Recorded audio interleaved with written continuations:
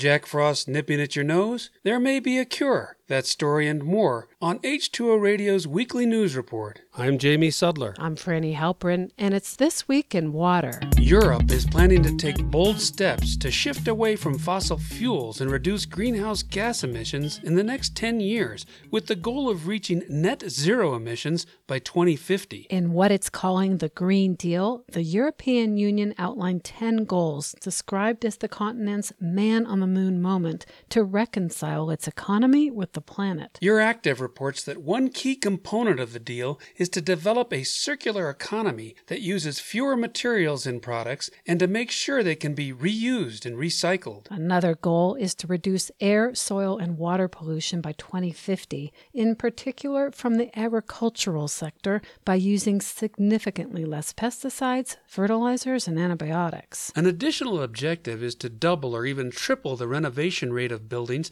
to make them more efficient. Household boilers and heaters are responsible for 40% of the EU's total energy consumption, making them one of the biggest contributors to global warming emissions in Europe. In the transportation sector, the EU will promote sustainable fuels for aviation, road transportation, and shipping. The Green Deal was met with some skepticism. A spokesperson for Greenpeace said the climate targets were too little, too late.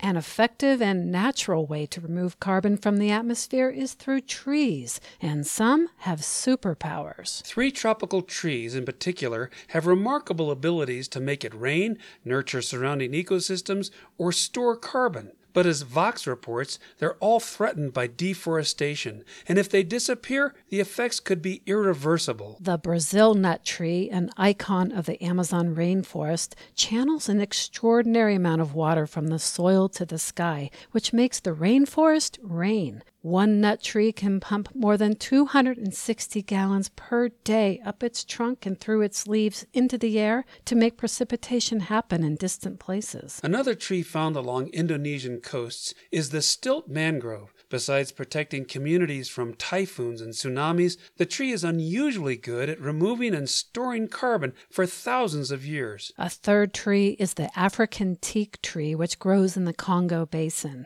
It has the ability to support other species in addition to the surrounding ecosystem by supplying food and shade for animals. It's also resistant to fire. These 3 super powerful trees are threatened by farming, mining, ranching, and logging. Their loss would have devastating consequences such as increased warming, extreme weather, and the collapse of biodiversity.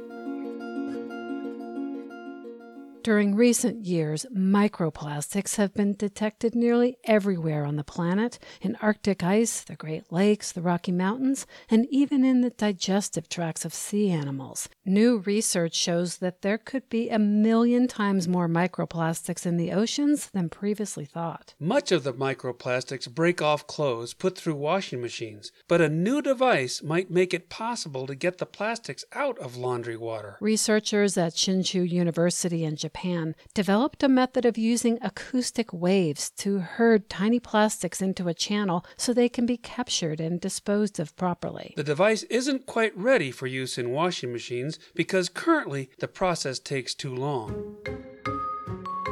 Nitrates from fertilizers flow down the Mississippi River, creating dead zones in the Gulf of Mexico, and they also seep into groundwater, contaminating supplies of cities and towns. Paul Black at the University of Nebraska thinks he has a way to remove nitrates by growing algae. As NET News reports, the algae are bred in a series of water-filled tubes. The microorganisms feed on the nitrates and, as a bonus, produce oil that can be used as a fuel and create biomass that can be ground up for fertilizer. Another benefit to the technology is that it costs only 5 to 10% of the conventional method of removing nitrate through reverse osmosis. Next spring, Black will start treating thousands of liters of water in partnership with a city in Nebraska, saying the state is at the epicenter of the nitrate pollution problem in the Midwest.